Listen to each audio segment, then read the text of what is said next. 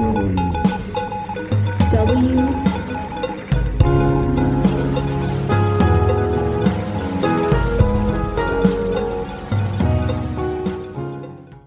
right, everyone. Welcome to another episode of Season 2 of Cohort W. I am your host, USAWOC faculty member and current Warrant Officer Historical Foundation Fellow, Chief Warrant Officer 5, Leonard Mominy. In today's episode, my incredible guest will share some personal and professional experience, mentorship, and leadership as an Army senior warrant officer. The senior warrant officer will then examine how this insight should ultimately influence potential action, development, and education within their compo. And that's a little bit of a hint for our guest today. And even the greater cohort. The conversation is directed at leader development, talent management, and what they are doing to support the Army in both the current and future fight. Today, I am joined by CW5 Nelligan. Thanks so much for your time today, sir. My pleasure, and thank you for this opportunity. Hey, I was wondering, can you share with the audience a little bit about yourself? So I've been in the Army almost 41 years. I started active duty. 13 Bravo, 8-inch field artillery. And when I signed the contract to join the Army, it was 6 years back then. And I thought I was joining for 2 years of active and then get all of that wonderful college money, all $15,200 of it, and go to college. Well, like most 17-year-olds, I thought I read the contract, but somehow I missed that I had an extra year in the reserves. And after a quick tour of Germany as an 8-inch howitzer gunner, I find myself back in Connecticut getting ready to go to school. I get a call from the recruiter, and me and my ignorance are going, no, I'm done. I don't want to go back in anything. And they say, oh, no. You have a contract, and you need to come back to the reserves. And so it led to, there was no field artillery in Connecticut, small state. So they offered me this thing called medical equipment maintainer, MOS 35 Golf. And I was going to go to college for electrical engineering. It just seemed like a gift from heaven. I went out to Colorado, Fitzsimmons Army Medical Center, which, much like the field artillery piece, has been out of existence for many years. And we were so short, 70 Alphas back in 1987, 88, promoted E6. And so, I went to Fort McCoy, Wisconsin, when they had Warrant Officer Candidate School there, and graduated as one of the youngest to come out of there, simply because of the necessity and, typical, as we like to say, needs of the Army. And I've been enjoying the ride since. Wow, Fort McCoy, Wisconsin. Tell us about your current MOS title and duty position. Sure. So you never lose your warrant officer skill set. So I'm a 670 Alpha Health Services Maintenance Tech, diluted to I fix medical equipment and supervise all that do in both the hospital setting and in the field. In that role, I've been doing it so long, I've outlived everybody. And so now I'm the Senior Med Maintenance Advisor for the Army, and I'm the Surgeon General's consultant for 670 Alpha for the Army. That was pretty cool. Right in about the same time all of these accolades were afforded me, Lieutenant General Daniels selected me to be her Command Chief Warrant Officer. So I'm the 8th Command Chief Warrant Officer of the Army Reserve, and I've been on the job almost 15 months, and that has been a phenomenal ride for me. And this is actually my 6th Command Chief Warrant Officer assignment, because when I was told I would not make W5 as a med maintenance warrant in the reserves, I worked in the civilian sector as a med maintainer, and I thought, I got to do something different. And I was afforded the opportunity after a deployment to hang out with the command chief of the 94th RRC, Regional Readiness Command, dating ourselves again, who showed me a world I'd never thought of before, and I took to it. And the 2-star general at the time wasn't happy with the W5s that were looking to replace this gentleman, and they asked me to apply. And he selected me as a W4 to be the command chief of a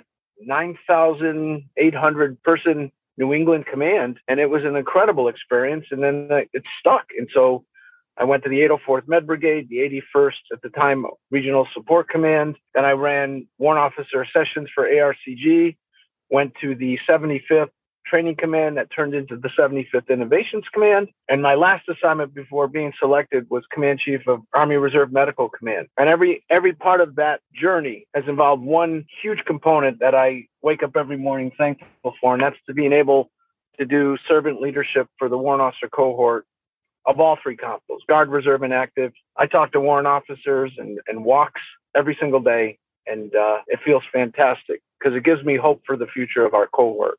That's incredible. And, I happen to be lucky enough to have now talked to three of the command chief warrant officers for the Army Reserve. A few months ago, I was able to interview CW5 retired Phyllis Wilson. And at the career college, I work with CW5 retired Russ Smith. So it's incredible to get a chance to chat with you. That's pretty clear that you don't just work for the Army Reserve. You are a total Army officer. Yes, sir.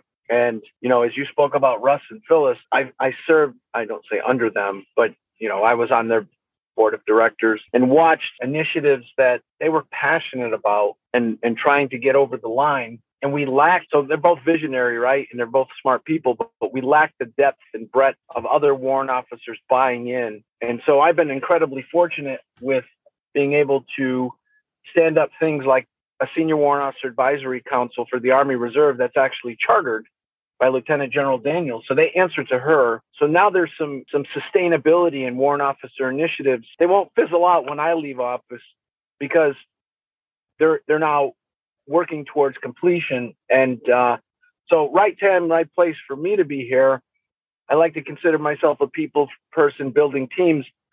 And the future with all three of the combos working with this cohort looks amazing because we're doing things for the active duty and we're doing things with the National Guard. In fact, I'll be down with you week after next because we're having a regional training institute meeting about how they run their warrant officer candidate schools. And now the new topic is we're going to be part of it as the reserves. We're giving them TAC officers, instructors, because they're becoming a more critical component of me making warrant officers to match the civilian jobs that are requiring more time that they can't just always come to Rucker, as traditionally. So it is opportunity aplenty, and the timing just couldn't be better. And I've noticed some of that synergy that you've been working through with some of the others. There was a AUSA presentation a few months back. I think it featured yourself, now retired CW5 Domeyer, CW5 retired Wilson, and CW5 Knowlton. And the topic was central to talent management. Now you're talking about total Army solutions there to the warrant officer cohort situation. Can you describe the unique challenges facing compos in the Army regarding the accessions and retention of warrant officer talent? I can. And to be very candid, I don't know how much you've delved into what I'm about to share with you. So if it's redundant, I apologize. But Compo 1's biggest challenge is retaining warrants after W-2. And the simple solution is it's because they wait 8 to 10 years, if not 12 years, before they go and put their packets in. So now you have these senior NCOs that have gotten a lot of nicks and bruises, on the trail, going up to W-2 and going, okay, I think I'm done. And it really doesn't incentivize them to stay because they have this warrant officer skill set. They have the creds of whatever job skill they've done. And they're looking at paychecks and guaranteed pensions and things like that.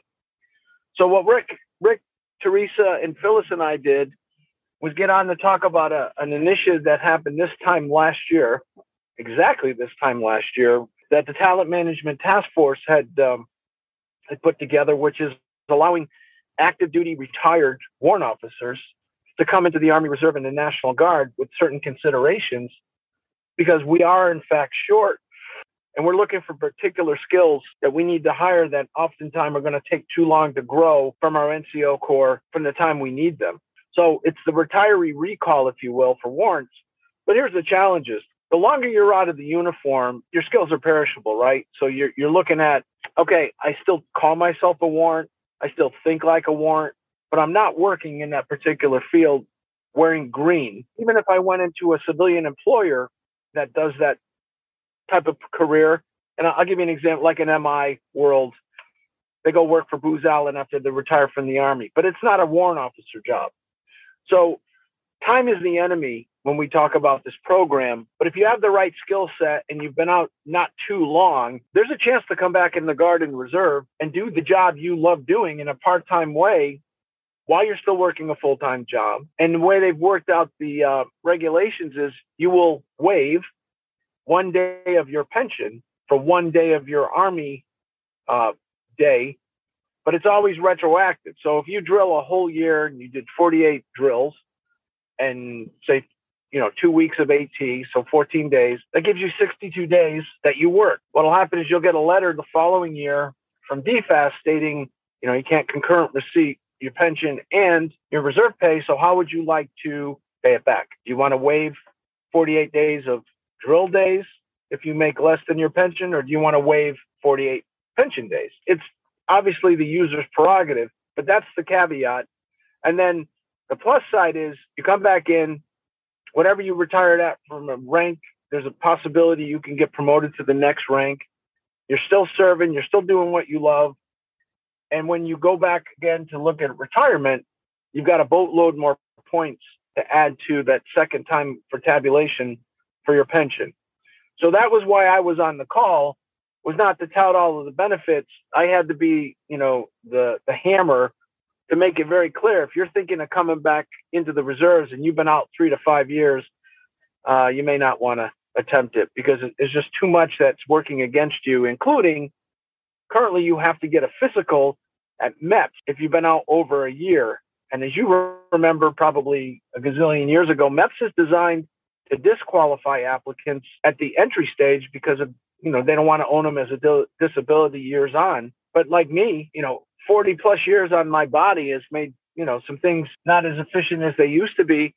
I'm not going to pass a MEPS physical, and I'm going to require medical waivers. And the way things have progressed lately, that could be 6 to 8 months before you're cleared. I don't really think our population that hears this is going to wait that long. And the clock is ticking as far as I said, the perishable skills. But it is an opportunity if you're getting out, you're at the RCCC point, the separation point, and you've got about a window of 365 days, because then your ID card's still good. You don't have to get a physical, and you literally come right over into our formation and you're collecting your pensions. That's the sweet spot of the program that I and the National Guard are trying to glean from the active duty. But I'm just 1,000 short for the end strength of the Army Reserve, and the majority are the W-2s, W-1, W-2s, the entry level. And it's specifically because I'm 17,000 NCO short, and that's the population I draw from.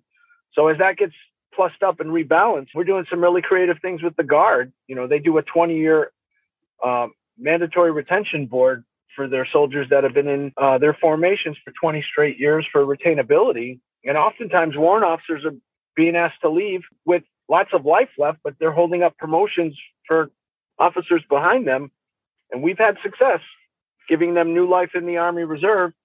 And I've had people that say, I want to fly. I don't have the squadrons near me. They go into the Guard and they become warrant officer pilots. So those are just some vignettes. But the way that the focus used to be was Guard worries about Guard, Reserve worries about Reserve, and AC just keeps the machine going because they're the machine. Not anymore. We're putting instructors at active duty schools. We're putting TACs at Rucker and in the RTI. The Guard's doing the same. The active is talking about now attending Reserve schools for their basic course, because we have to make more warrant officers, and we have to do it in an expeditious way where we don't compromise the talent, but yet we get them into the formations faster. And we're all singing the same tune, because if we don't get the active duty straight, they're just going to draw from the Guard and Reserve anyway, which is going to deplete us more. So we're all, blood brothers, if you will, in this initiative. That's a big problem, and it's a total Army solution that you guys are really applying toward addressing it. So yeah. Let's put it up to the listeners. How can the field possibly better assist the U.S. Army Reserve in tackling both recruitment and subsequent management of warrant officer talent? I'll give you the secret to Nelligan's success, and that's I talk to E4s. I want a specialist who loves their job, that's willing to go through the NCO ranks, E5, E6, with the simple premise of not being a sergeant major, but being a warrant officer eventually, because you have to love your job. You know this too as a warrant officer. If you're not a lifelong learner and always upping your game in your trade craft, you're not going to be a good warrant. But the specialists that are out there are looking for role models. They're looking for guidance. And we go after the sergeants, which we're dangerously close to having gaping holes when it comes to mobilizations. I can't do that to the sergeant or the NCO cohort. I want the overpopulated specialists to be spoken to by the wicked cool warrant officer wearing their dot with the swagger of confidence and technical expertise to talk to them and mentor them and say, hey, if you follow this journey and this path, when you get to a certain level where you need an interview and a letter of recommendation, I'm there. I'm your guy. I'm your mentor. I want to be part of your success. And more importantly, people are going to stick around when they feel that they're cared for and wanted, and somebody's helping them with a plan. And we're losing those E4s in droves and such a waste of talent. But they come to drill and they feel like they're underutilized and they're not doing the cool stuff they were promised. Get a warrant officer involved, it's a natural marriage, because wherever a warrant officer is, there's a teaching opportunity. There's a mentoring opportunity. There's an introduction into some cool stuff we're doing. And it doesn't take a lot to make it happen. So as the listeners hear this, I'm giving you a call to arms. You got to be our best and most successful billboard with why it is the most awesome rank, most coolest cohort, because we don't let warrants fail. You know, we have the ultimate opportunity to come through in big ways with minimal resources, and the expectation of us is we're going to get the job done. Well, not if we have dwindling formations. So they need you, all of you, need to buy into this concept and start bragging what we do and be proud of being able to talk to people about an opportunity for their future. And to be honest, sir, you really nailed it earlier on when you said warrant officers were wicked awesome. That's for you, New England. You know, I'm an educator, and educators are always looking for innovative ideas on education. Something I've been considering is trying to establish a class on recruiting and talent management at the ILE level. What are some of your thoughts on how warrant officer education can be best modernized? So let me take your first point, because I think you're incredibly insightful in introducing that. And I would support that wholeheartedly, because, you know, in sales, there's the joke of the elevator pitch. We get on the first floor, and by the fifth floor, you've got to be able to encapsulate what you're doing so I understand it. And the next iteration is I'm asking you the questions instead of you trying to force feed me all of this info. To be blunt, we stink at our elevator pitch. You ask a warrant officer what he does, and you get such a convoluted answer. It's very difficult at times to make them a role model to people, because they act like they don't even know what they do, let alone why they would be somebody to emulate. So having a class on the finer points of salesmanship of our cohort, not just from the retention recruiting piece, but from the viability of leaders saying, I can't do this without my warrant. Like that old days where you hear, you know, these 4-star generals lamenting when they had that W-2 in the motor pool save their butt when they were lieutenants. Yeah, those are good stories, but we can do so much more than just the motor pool, because we're strategic thinkers by design. But if you keep limiting us because the warrant officer doesn't want to come out of their shell and they're only a maintainer, or they're only a pilot, which you see all the time at the schoolhouse, then they're not going to do a good job in retention and recruiting, because that's all they're talking about is their particular skill versus the cohort, which, again, it's wicked cool being a warrant officer at all, regardless of your MOS. That's just value added. So that's the first part. And, you know, to your question of what can we do better from a training perspective, I don't think it's an appropriate term, and I may get some pushback from the people that listen, to call us technical expert all the time.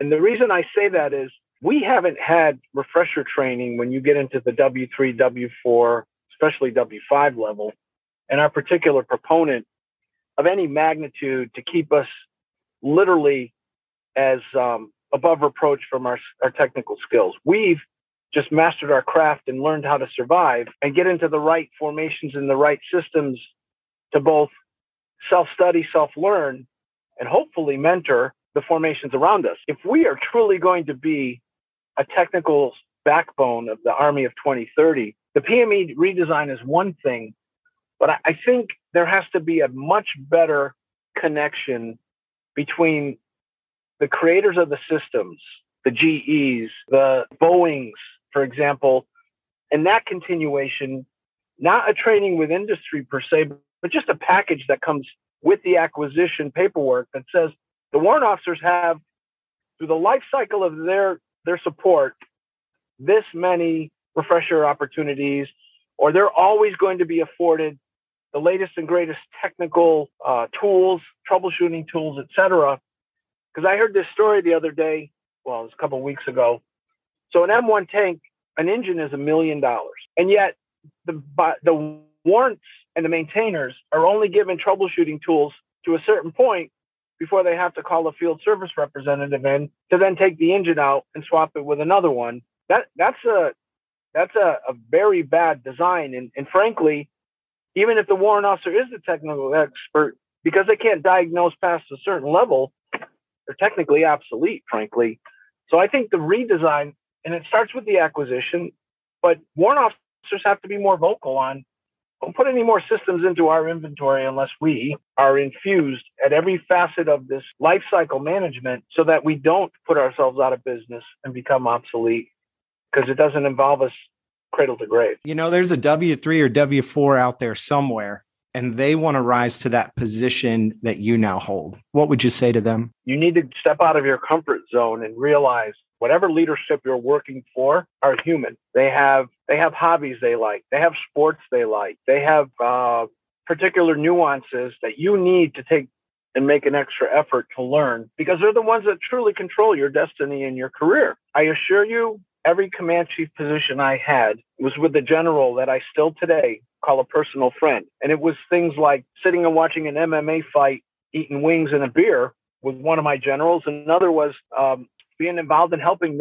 one of their children join the military. But there was always a personal connection to the leadership I was involved with, so that it wasn't Chief Nelligan, even though that was our title. It was Pat Nelligan. And my role in all encompassing just a solid team leader, like hint, hint, what the sergeant majors do. You look at the sergeant majors and the commanders, they're joined at the hip, even if they don't like each other, because that's how the Army designed it.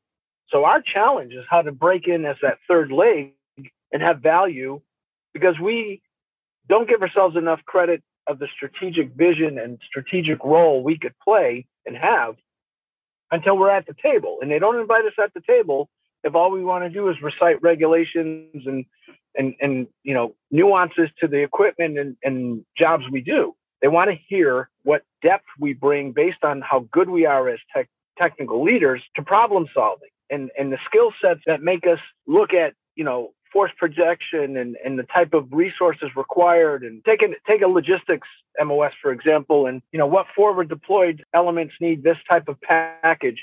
That's strategic thinking.